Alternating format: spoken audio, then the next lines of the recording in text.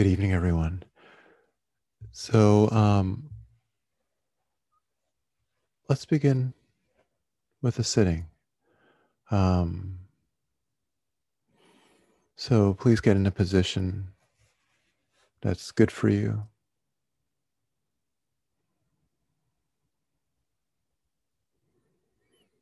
And just take a few deep breaths to settle into the moment and into your body.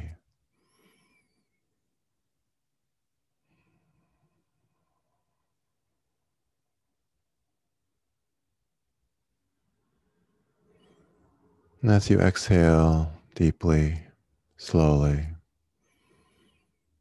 just feel the contact that your body is making with whatever is supporting you, beneath you.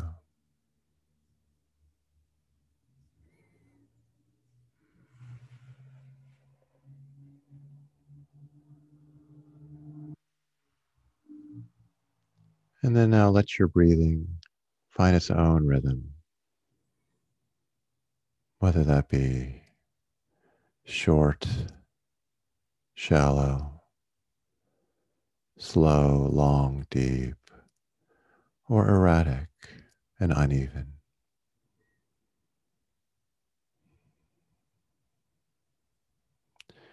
Just feel how the belly moves, how the chest moves,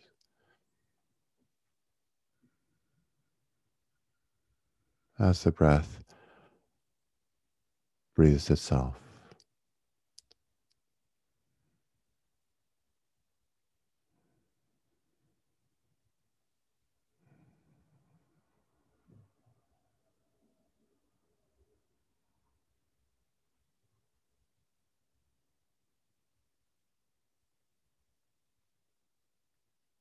And slowly and gradually let your awareness gather in the inside of the tip of your nose.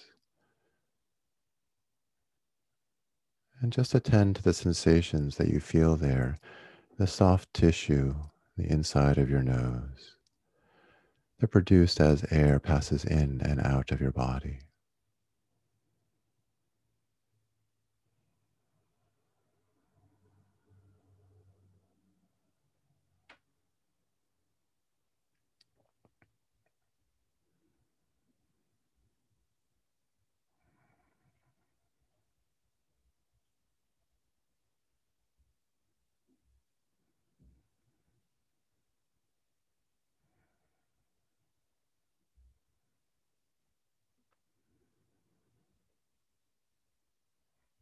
And when thoughts pull you away, we get lost in fantasy, lose track of the breath. Just when you notice that, just acknowledge that fact, either silently or perhaps by saying quietly, thinking to yourself.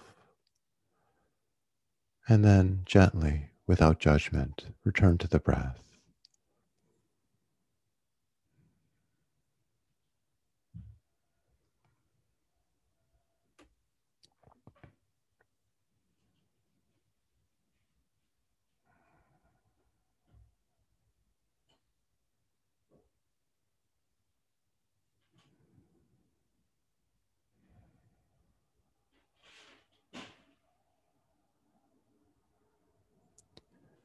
It's natural at the beginning of any sitting, but especially one at the end of a long day, for the mind to be scattered, for concentration to feel elusive.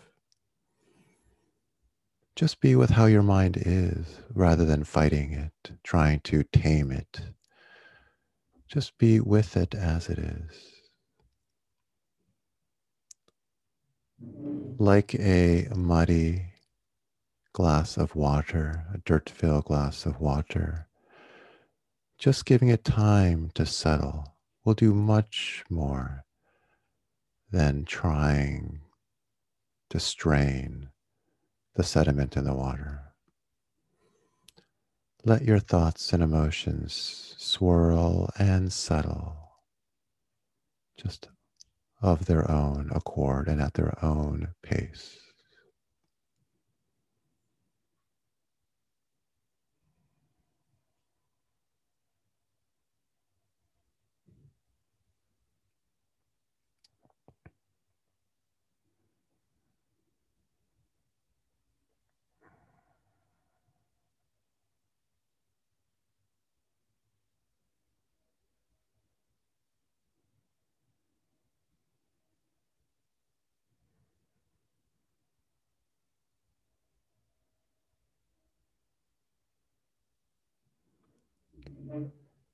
Do you feel a desire that your mind be clear right now?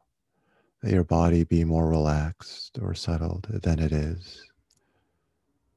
Are expectations of any kind coloring this moment, pulling you away from the reality of the present? Just notice if that is the case. Just notice gently and compassionately that you want things to be otherwise. And by noticing that, you've entered the gateway of the present.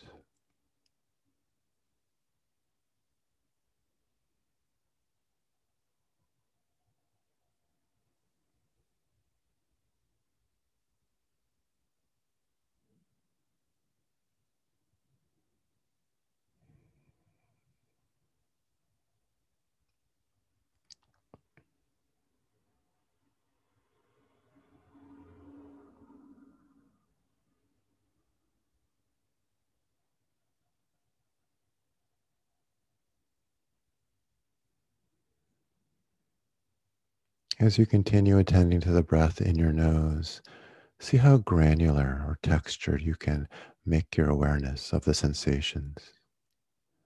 Become intimate with the sensations of the breath, feeling how they change moment by moment, even throughout the course of a single in breath or out breath.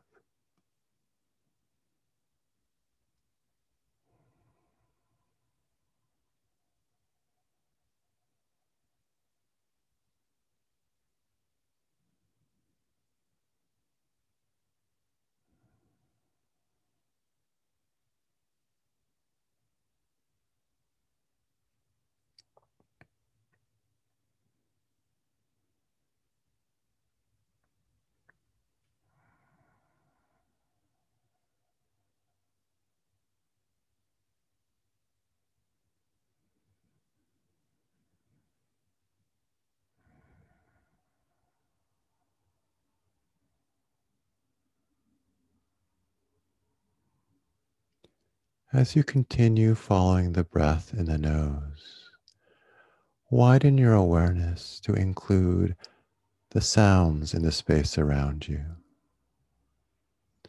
So you're still feeling the breath, but at the same time, you're open to all of the sounds that you can hear around you.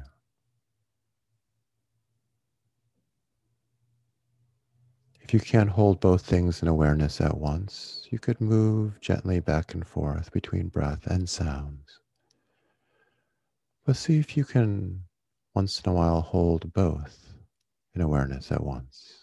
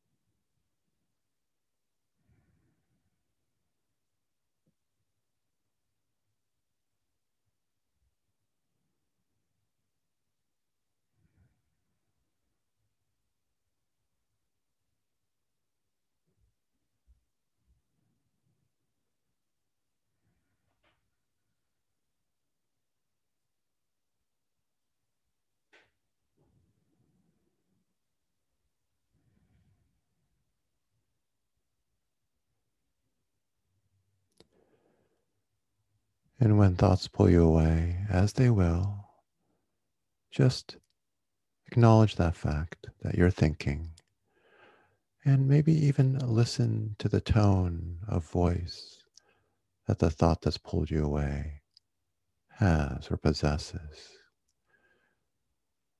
And if you judge yourself for thinking, notice what tone of voice that judgment comes cloaked in. The content and the tone of thoughts are both interesting. But don't dwell and think about them. Just notice and then come back to breath and sounds.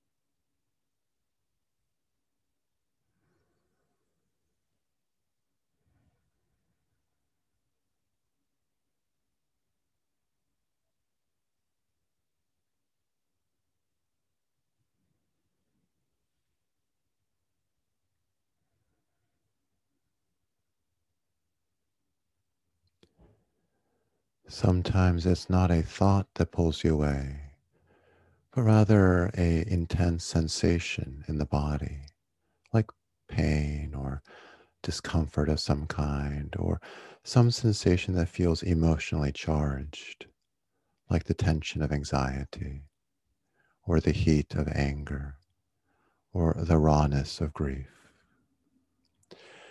If a strong sensation is calling to your awareness, let your awareness go to it. Attend to it with the same kind of attentive care that you've been following the breath with, that you've been listening to sounds with.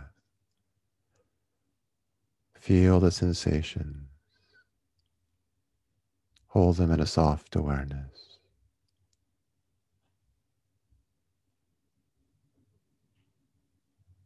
And then after a while, return to the breath and to sounds.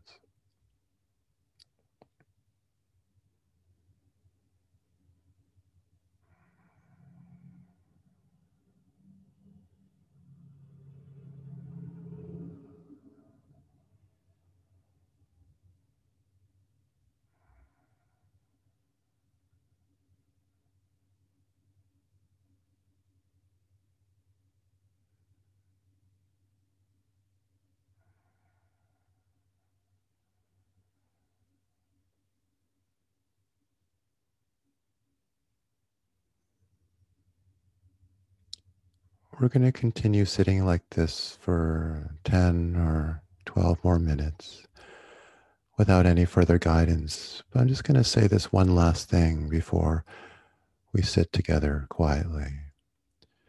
This is not a practice about developing concentration on breath or sounds, but rather we're just using breath and sounds as anchors to stay grounded in present moment reality so we don't get lost in fantasy, carried away by trains of thought.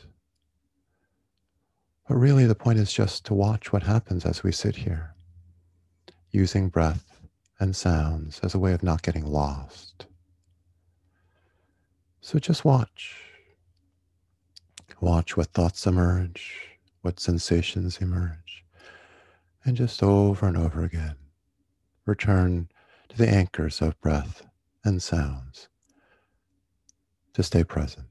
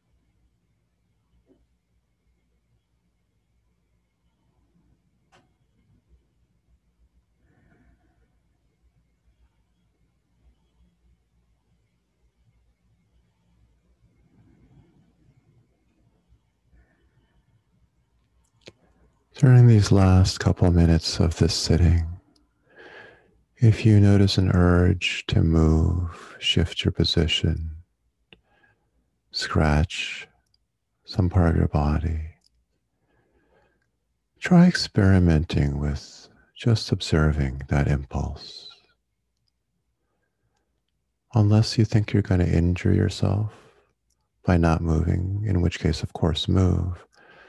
Just see what it feels like to observe the desire, the physical impulse to move, to become more comfortable. Not in a macho way, just with curiosity.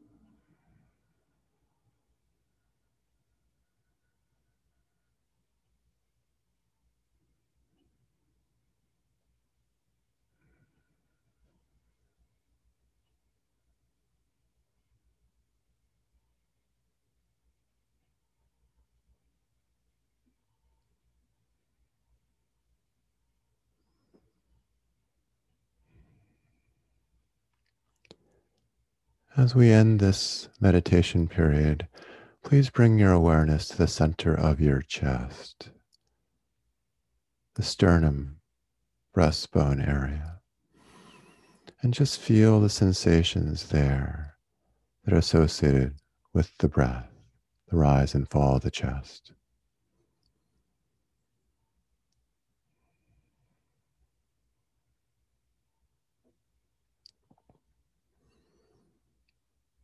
Notice how this part of the body feels.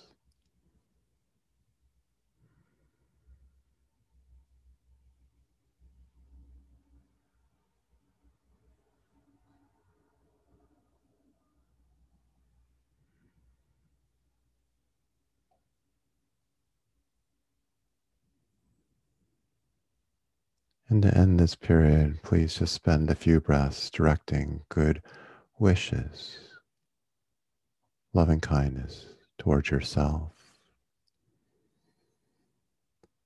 and to the world as a whole. And dedicate this practice to the benefit of all beings.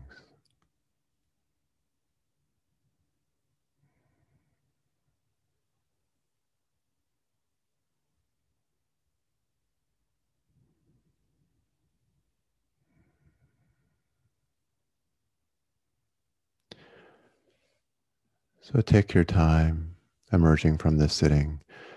You can wiggle your fingers and toes, slowly, gently open your eyes. And feel free to stretch, move your body.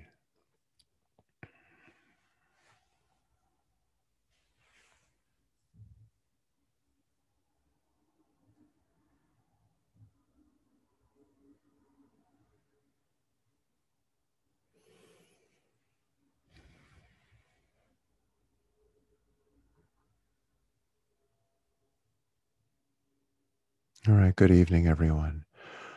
Good evening to everyone who's here. It's nice to see people I haven't seen in a while, like Coley. It's good to see you. And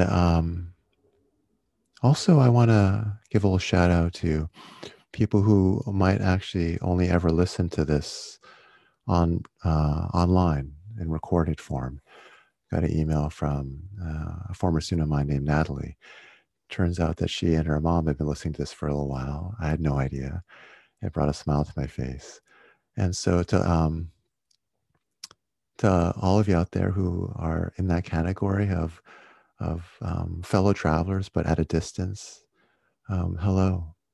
And I also want to invite those of you who may only be listening, you know, asynchronously, as we say these days.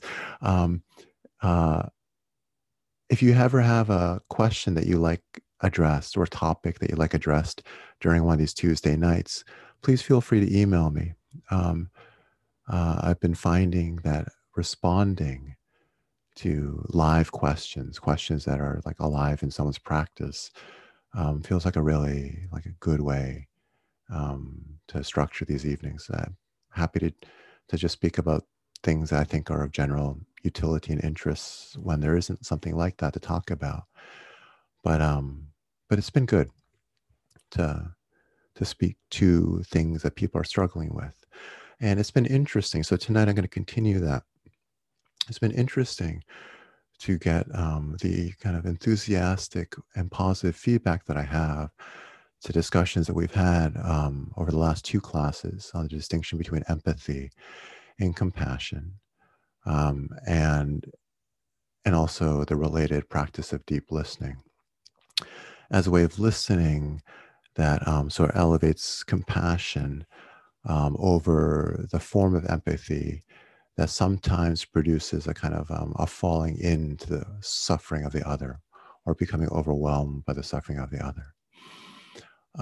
And so I want to continue a strand of that discussion that we got to near the end of last Tuesday when Patty, who I believe is not on this call tonight, asked a question that resonated with other people because they emailed me afterwards to say they would like to hear more about it, which is the question of, okay, so this idea of listening deeply to someone else, um, and not necessarily mirroring back or feeding into the emotions that person is radiating, feeling, perhaps lost in. That made sense to Patty, but she asked, "What do you do if a friend you feel expects you to mirror their emotions in order to show that you're really with them, that you are a friend, in fact?" Um, and someone wrote and said that really resonated with her, and she'd love to hear more about that because though she can understand, you know, the deep power of deep listening, she wonders like there might be people who think that by just listening, I'm not actually caring. You know, I'm not there for them.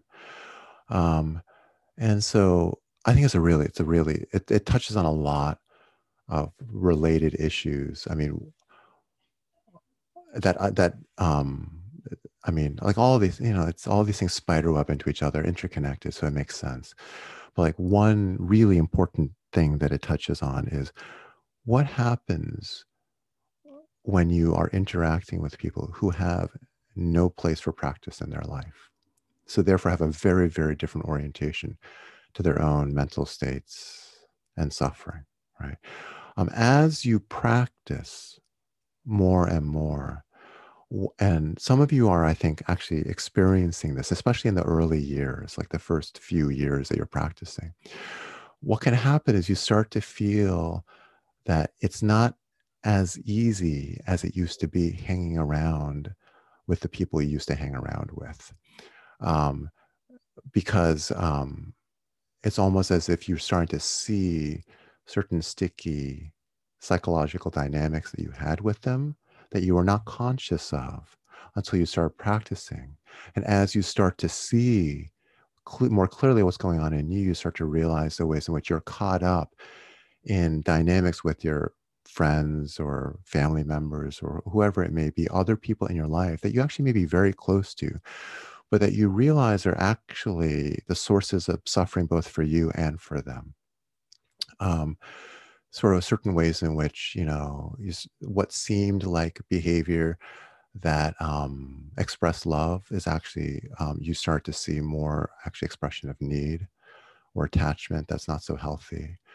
Um, and also like a certain kind of maybe like a, you know, maybe a desire that you and your friends used to share, but now you don't so much, but your friends still do, to kind of like wallow in suffering, kind of actually like kind of sort of play around in the mud of suffering, because it's a way to feel bonded, but it's actually like very kind of not so healthy for you or for them. But I think right.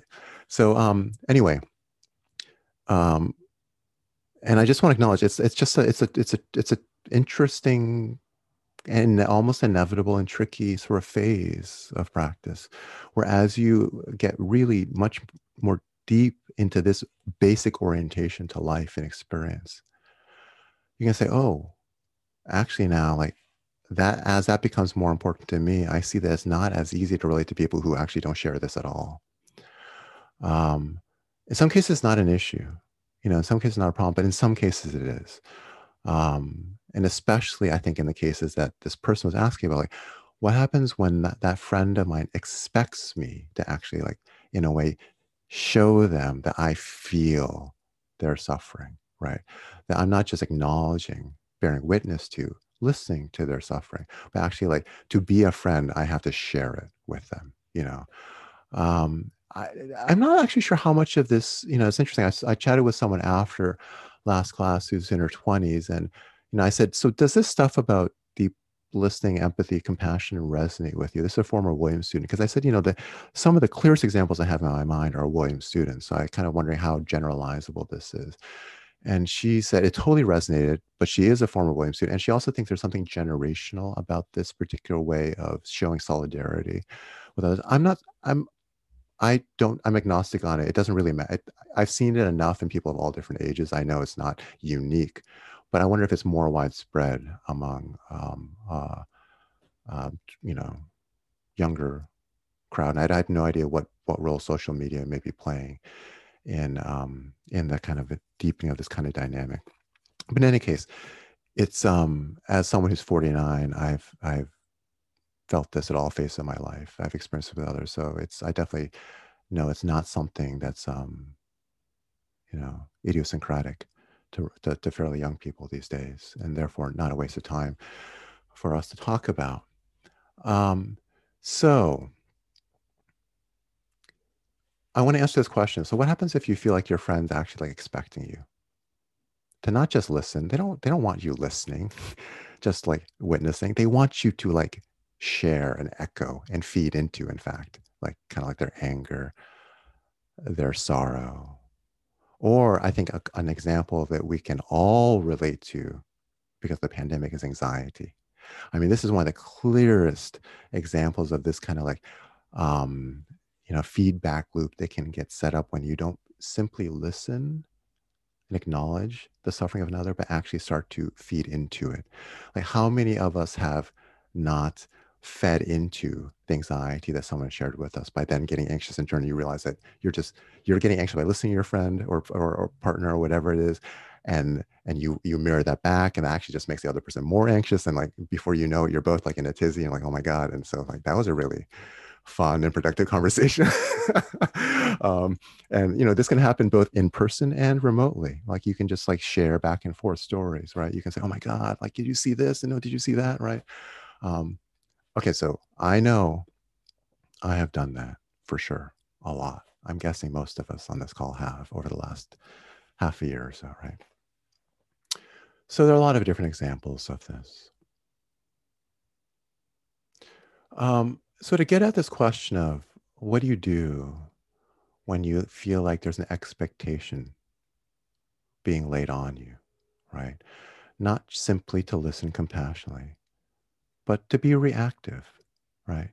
Actually, to mirror and to feel what the other is feeling, and actually, like, empathetic distress is a sign of loyalty and deep connection, right? Um, so to get at this question and very common dynamic, I want to take a step back and think about, like, what are we doing when we practice with our own feelings and thoughts and sensations? One way of describing, in a very shorthand way, what we're doing is we're attempting to become free, free of the illusion that we are just the thoughts or the emotions or the beliefs that we are becoming aware of. Like when we're identified with them, we feel small, we feel constricted. It produces this illusion of separateness between us and others, right? In fact, it can even produce the illusion of separateness between us and parts of ourselves. I mean, the divisions go very deep, or we even feel like aspects of ourselves are cut off. Um, so, in a way, what we're engaged in is a practice of freedom, right? Um, and wholeness, reawakening to our connectedness with others, which is connected to a much bigger sense of who we really are. That yes, we have our karma, we have those thoughts, we have those identities, all that's part of us, but just a part. And we are much bigger than that, much vaster. And so, and again, within the context of that bigger perspective, we aren't as overwhelmed by the passing show. We're not so caught up in it. So we can notice that there is pain, that there's grief, there's anxiety, that there's fear, and yet we aren't as readily swept away by it. We don't drown as often. Of course, this is not black or white. It's not on or off, right? There's a spectrum, and there's sometimes we can experience incredible spaciousness, right? Where we feel like we could handle anything, nothing would unsettle us, and then the very next day get completely lost in one of our old, anxiety trips.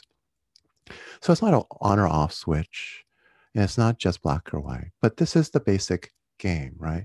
We're observing, and by observing, seeing how there is just a bigger background. Who we are is bigger than we thought we were. Okay. Shorthand, as I said, but, not bad for all that. So, one way of thinking about what deep listening is or compassionate listening is simply attending to the other in that same spirit. That's it. I mean, it's like doesn't get more complicated because another person's involved. We are trying to relate to others in the spirit of seeing them in their freedom, right? I'm responding to them as free, so that we can see that our friends and loved ones have their suffering just like we do, maybe different from ours, maybe not, maybe beautifully interlocking so that all their shit just activates our shit just perfectly, right? Probably something like that. But in any case, you know, they have theirs and we have ours. Um, so the interesting thing is when we listen to someone and see first and foremost their suffering, their ego trips, right? Their beliefs, their identities, and relate to them first and foremost as that, we are doing something to them which we are trying not to do when we sit with our own stuff, right? When we sit with our own stuff, it's about seeing our passing show in this bigger context. And yet suddenly when we relate to another, is it really just about saying, okay, oh wow, okay, she's in pain. I just that's who she is. She is a person in pain. I have to help her. Right? I have to be with her in her pain. So it's not about not caring about her pain. This is like, I mean, this is not the way to think about this. But it's again seeing the other person's suffering, seeing the other person's whole show, right? The good and bad stuff, as again part of a bigger background. So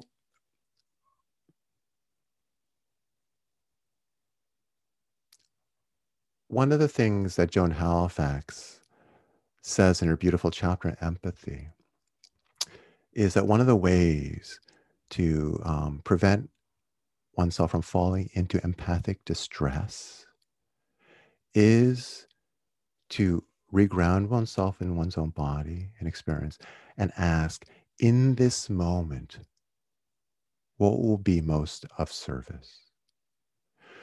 Empathy is just about feeling what the other feels.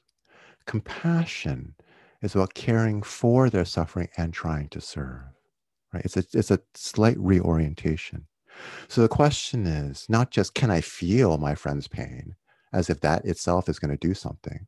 Probably just end up having both of you feel in pain. But rather, what can I do to be of service to my friend, to the person I love? And chances are, if this practice path has any truth to it, that getting lost in their suffering is no more helpful to them than it is for you to get lost in your own suffering. Can you instead relate to them and all the stuff that they're experiencing as, yes, suffering, but also bigger than that? That's why it's called compassionate listening. It's seeing the other as much a Buddha or as much this big sky through which clouds pass as you are. Of course, the thing is, like, we don't actually often see ourselves this way, which is what makes it challenging to see others this way. But this is about what is the orientation and the aspiration, not what's realistically possible a lot of the time. In fact, it's not. And that's what makes the life so interesting, right? And complicated. But this is about getting some kind of clarity on what we're doing when we listen to someone deeply, you know, and how it relates to what we just did for half an hour, which is sit and just watch what happened. It's the same thing. And that's what's the beautiful thing. It's like not fundamentally different. Um, so there, so there are some interesting things that can happen. And this is like, actually, I want to say, like, I'm speaking about all this from the point of view of practice. I'm not speaking as like a communications person or like a, potential marriage therapist or anything like that, right? This isn't like, I'm not talking from the point of view of how can we help two people communicate better or this or that. I'm talking from, like, how can we see communication with another and another who's in pain as a form of practice, right? So this is all about, how is all of this not just like, how can practice be utilized in these different areas, but actually, how is this practice? Because sitting with someone else's pain is challenging in the way sitting with your own pain is. One of the reasons that we so often rush to help the other is the same reason when we experience discomfort in ourselves, we often first try to do everything we can to make that pain go away. The last thing we actually want to do is sit with our discomfort, right? Or pain or sorrow, whatever it may be. We will try to do what we can to make it go away. And so, of course, when we relate to someone else's suffering, we're very likely to do the same thing. We often do the other, maybe things that look different, but are fundamentally similar to what we do to ourselves and vice versa. And so seeing this and start to start to become clear about these patterns can help you actually be of more service to the other person. But not actually, this is not, again, not the, it's like, this is for the sake of one's own practice. Um,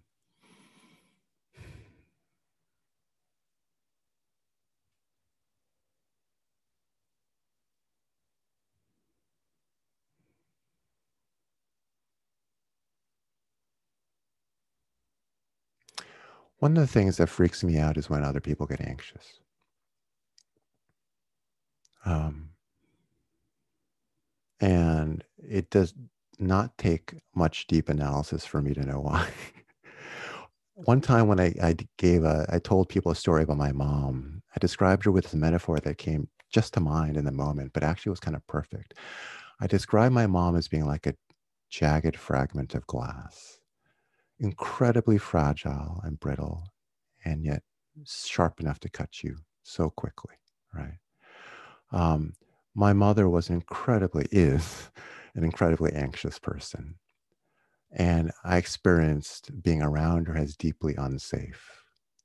Um, and it wasn't because she was ever physically violent to me, or because I was ever physically unsafe, but it's because she withdrew her love, right?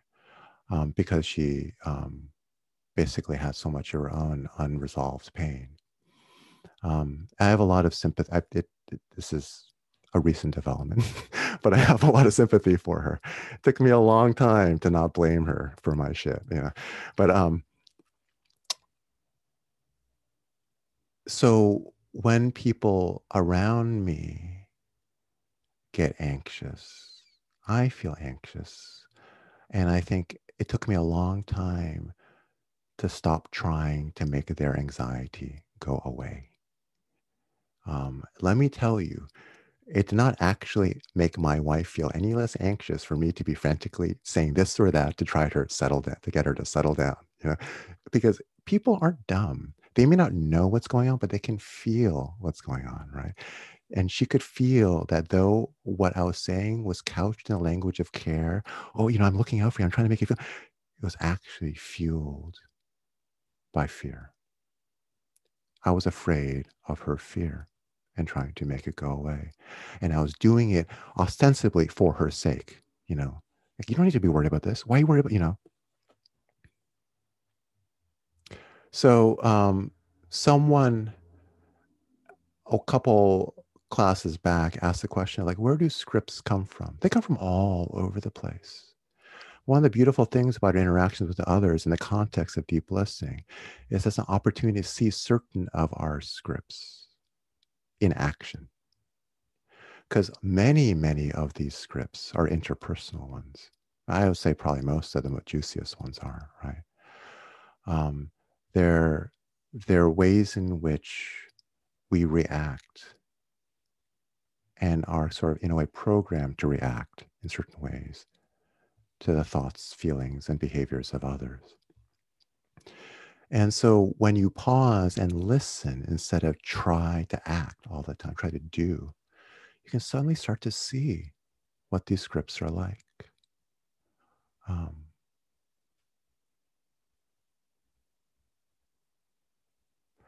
so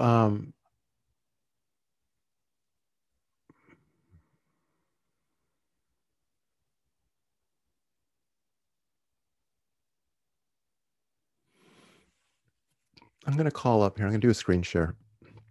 Call up a page I shared with you guys by email after a few classes a couple weeks ago.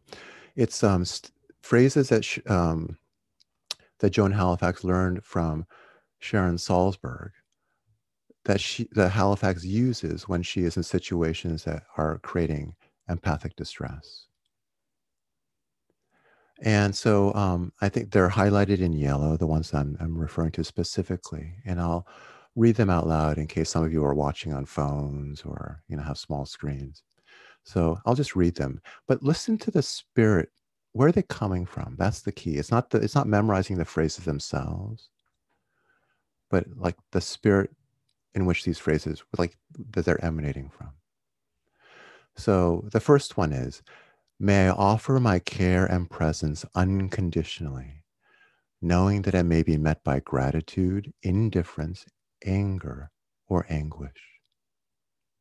Next one. May I offer love, knowing that I cannot control the course of life, suffering, or death. May I find the inner resources to truly be able to give. May I be peaceful and let go of expectations. May I accept things as they are. May I see my limits compassionately, just as I view the suffering of others. So if you want to see these lines, they're in email a couple weeks back. And so, but I think what's so key in all of them is like that they're oriented towards how can I be of service to the other? And how can I serve them not driven by expectations? Not about doing something to them. So often we think of helping as a form of doing. And I think we are trying to help actually by listening deeply, but it's a different form of help. It's helping by being present with the other. And I think, again, to return to something I said earlier, responding to them as if they are free in the way you want to be free yourself. This is so key. Orienting to them in the spirit of liberation or freedom as big selves who may at this moment be lost in their small identifications. So if you reinforce those identifications, even if you think you are helping them, you are just reinforcing the scripts that are driving them into the forms of suffering that they're lost in. That doesn't mean we don't acknowledge pain. In fact, I think you couldn't listen, you couldn't serve someone, can't be there for someone without acknowledging the deep pain they're in. It's all about the spirit in which you do it. And this spirit can't be faked. I think this is really key. And this is why, if you want to help someone else and listen deeply in this way, you can do nothing that's more valuable than practice, than sit with your own stuff. What you cannot acknowledge in yourself, what you cannot see in yourself, you will not be able to acknowledge freely in the other. If you're reactive to certain things in yourself, you're going to be reactive to them in the other. The buttons that you do not see clearly and work on in yourself will just be activated, and you'll respond to the other in reactive ways rather than responsive ways. It's about response, right, rather than reaction. So always go back to the same thing. And when you introduce another person in the mix, of course it becomes complicated. I'm not saying it's not more complicated than just sitting on your own, but essentially, in very deep ways, it's very similar. And there is a beauty to this practice in that way. Now, to get back to the question that started all of this, as a way of rounding this out, what happens if your friends expect you to mirror their feelings, right? So all of this is about simply how you react within yourself. The thing that may be of most service to another may be actually to speak to them as if you're mirroring back what they're feeling, you know? I mean, so it's like, this is about not actually not actually drowning in their feeling, not going full hog with empathy so that you have become one with their suffering, right? And thinking that that is actually what it is to be with them as a friend or partner or whatever, child or whatever it may be.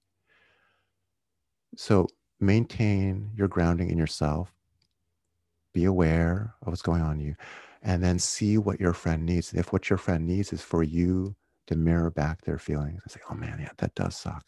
Or, oh man, I'm so, whatever it may be. And this is where it's like, there are no rules. There are no like, guidelines that like we can like turn to and say, okay, this is what I need to say in this situation, right? But you will, based on your relationship with your friend and because of your presence in yourself, more likely say something that will be of helpful and of service to that person in that situation than you will if you were lost and just swimming in their suffering with them. The amazing thing is sometimes you can get into a relationship with other people who practice deeply, and you can come to some understanding that neither of you will mirror back the other's negativity or pain, because you both share the same orientation to your experience. Saying, when I lash out, when I express resentment, when I express whatever it may be, please don't mirror back. Don't feed into my shit. As a practice friend, that doesn't help me, but that's a different kind of relationship. But I'm saying, so there are different ways and we need to be skillful. It's all about, upaya, the word skillful means. This is about being skillful and being context sensitive and knowing your friend and all of that. But we are more likely to be sensitive in the ways that will actually be helpful and of service if we are able to maintain some awareness of our own selves and ultimately say, what's going to help? And then once you listen to that person mirror back, then it's kind of amazing because you can shift and the listening can shift and it starts to be just like being with a little bit less mirroring. As the person starts to like vent and they kind of get tired and they worn out, and you're still there and you're not worn out because you're not lost empathic distress, and then you can be with them as they move through different phases of their suffering. So, yeah, I'll say, one thing that's interesting is like, so there's a woman named Paula Chu, who does deep listening workshops. She does it usually for teachers and students, higher ed and K through 12. And my wife's school had her come and do a workshop, and I heard it was sounded so good. And I already knew about deep listening, so oh wow, someone who actually can facilitate a good deep listening workshop. That sounds cool. So I got Williams to pay for her to come and do a workshop with some faculty members and staff, and it was great. And it was wonderful meeting her. And she said something very interesting at both the session that my wife attended and mine, which is she begged teachers and school administrators to stay with their students when they're coming to them with hard stuff. Because I think one of the lines you often hear, especially among young professors, young teachers, inexperienced ones, some people who actually are still like have like a lot of their own stuff they have like still working through, they'll talk about the importance of setting boundaries. And they'll say, you know, no, like I'm not a therapist, I'm a teacher. And so when someone comes to me and they're bringing something that I don't want to handle, I'm gonna like say, okay, this is not something I can help you with. Let me send you to the psych services, you know, something like that. So Paula's line in response to this was interesting because it actually runs counter to the common wisdom on the street. It's like referring them to someone who's a professionally trained. Yes, that's great. But she begged us to stay with the students for a while first, not immediately set the boundary and redirect. Because she said it's really important for students, for people to feel like their emotions cannot be handled by the adults in their life. And she said, when you say, that's not my job, please go there. She's saying, you're basically giving that person a message that they are too much to handle. Um, and so it doesn't mean you have to like help them all the way. It doesn't, you know, it's not, you're not being the therapist, but can you be with them in the mode of deep listening? She's saying, just listen. You know, can you just practice listening, being with them? You know, and I think what we've been talking about is a way to listen without drowning. So that's really key, you know.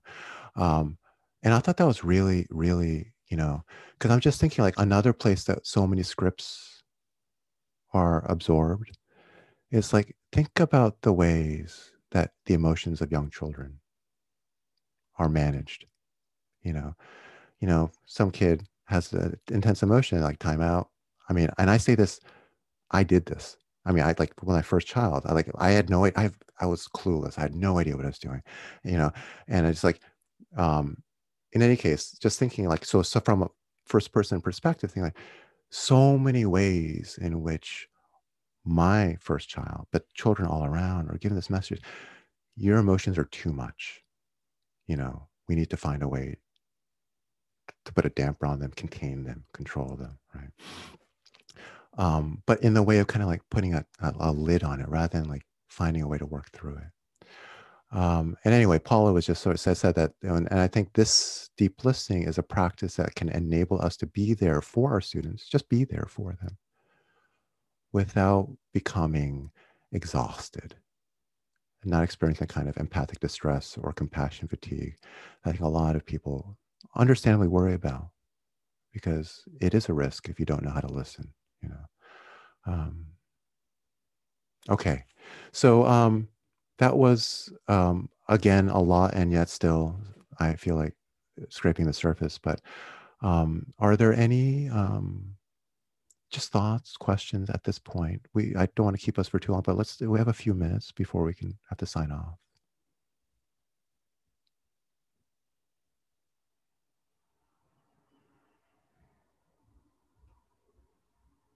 Okay. So again, if there's any follow-up questions that you'd like addressed in future sessions, please just let me know.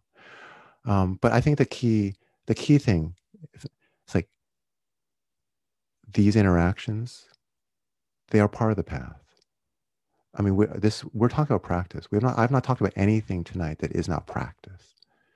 Practice that stays on the cushion is an incomplete practice.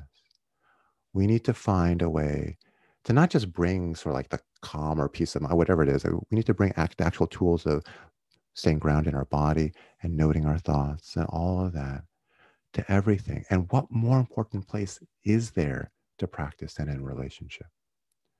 But once you see that relationships are a field of practice, if really one of the most difficult ones, then the world opens up.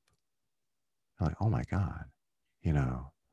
And when you can see how relationships can change because of this, like next time you have a bad sitting, right? And you feel like stressed and tight, you know, in the longer game, this is transformative with how you relate to others.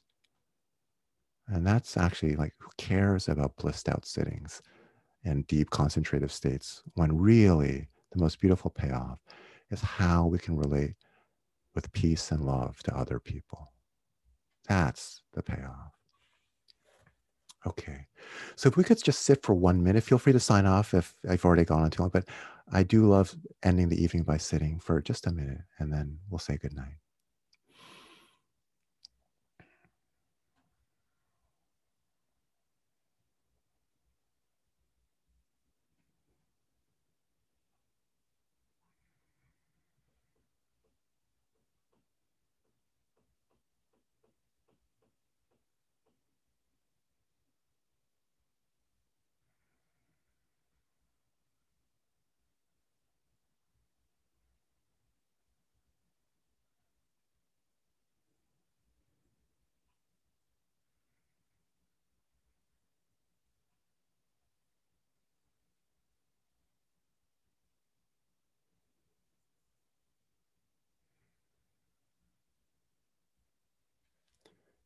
Before I let you all go, just want to put one reference out there.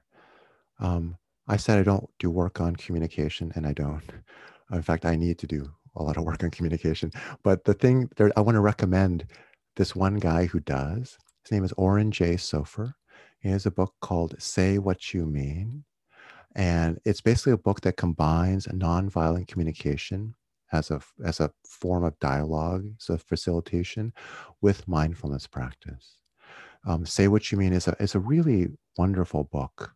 And if any of you have the app 10% Happier, he actually has a course on there called On Relationships, which is like you know, excerpts some of what he says in the book.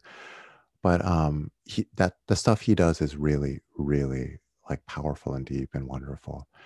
Um, but I'm not qualified or interested in doing a full-on class on relationships or communication. So go there if you want more of that. And don't worry, we're not going to talk about this all the time. Don't worry. Okay. Bye, everyone. It's wonderful to see you all. Take care. Thank you, Bernie. Thank you, guys. Bye-bye. Thank you. Thank you, Bernie. Thank you. Thanks, Bernie.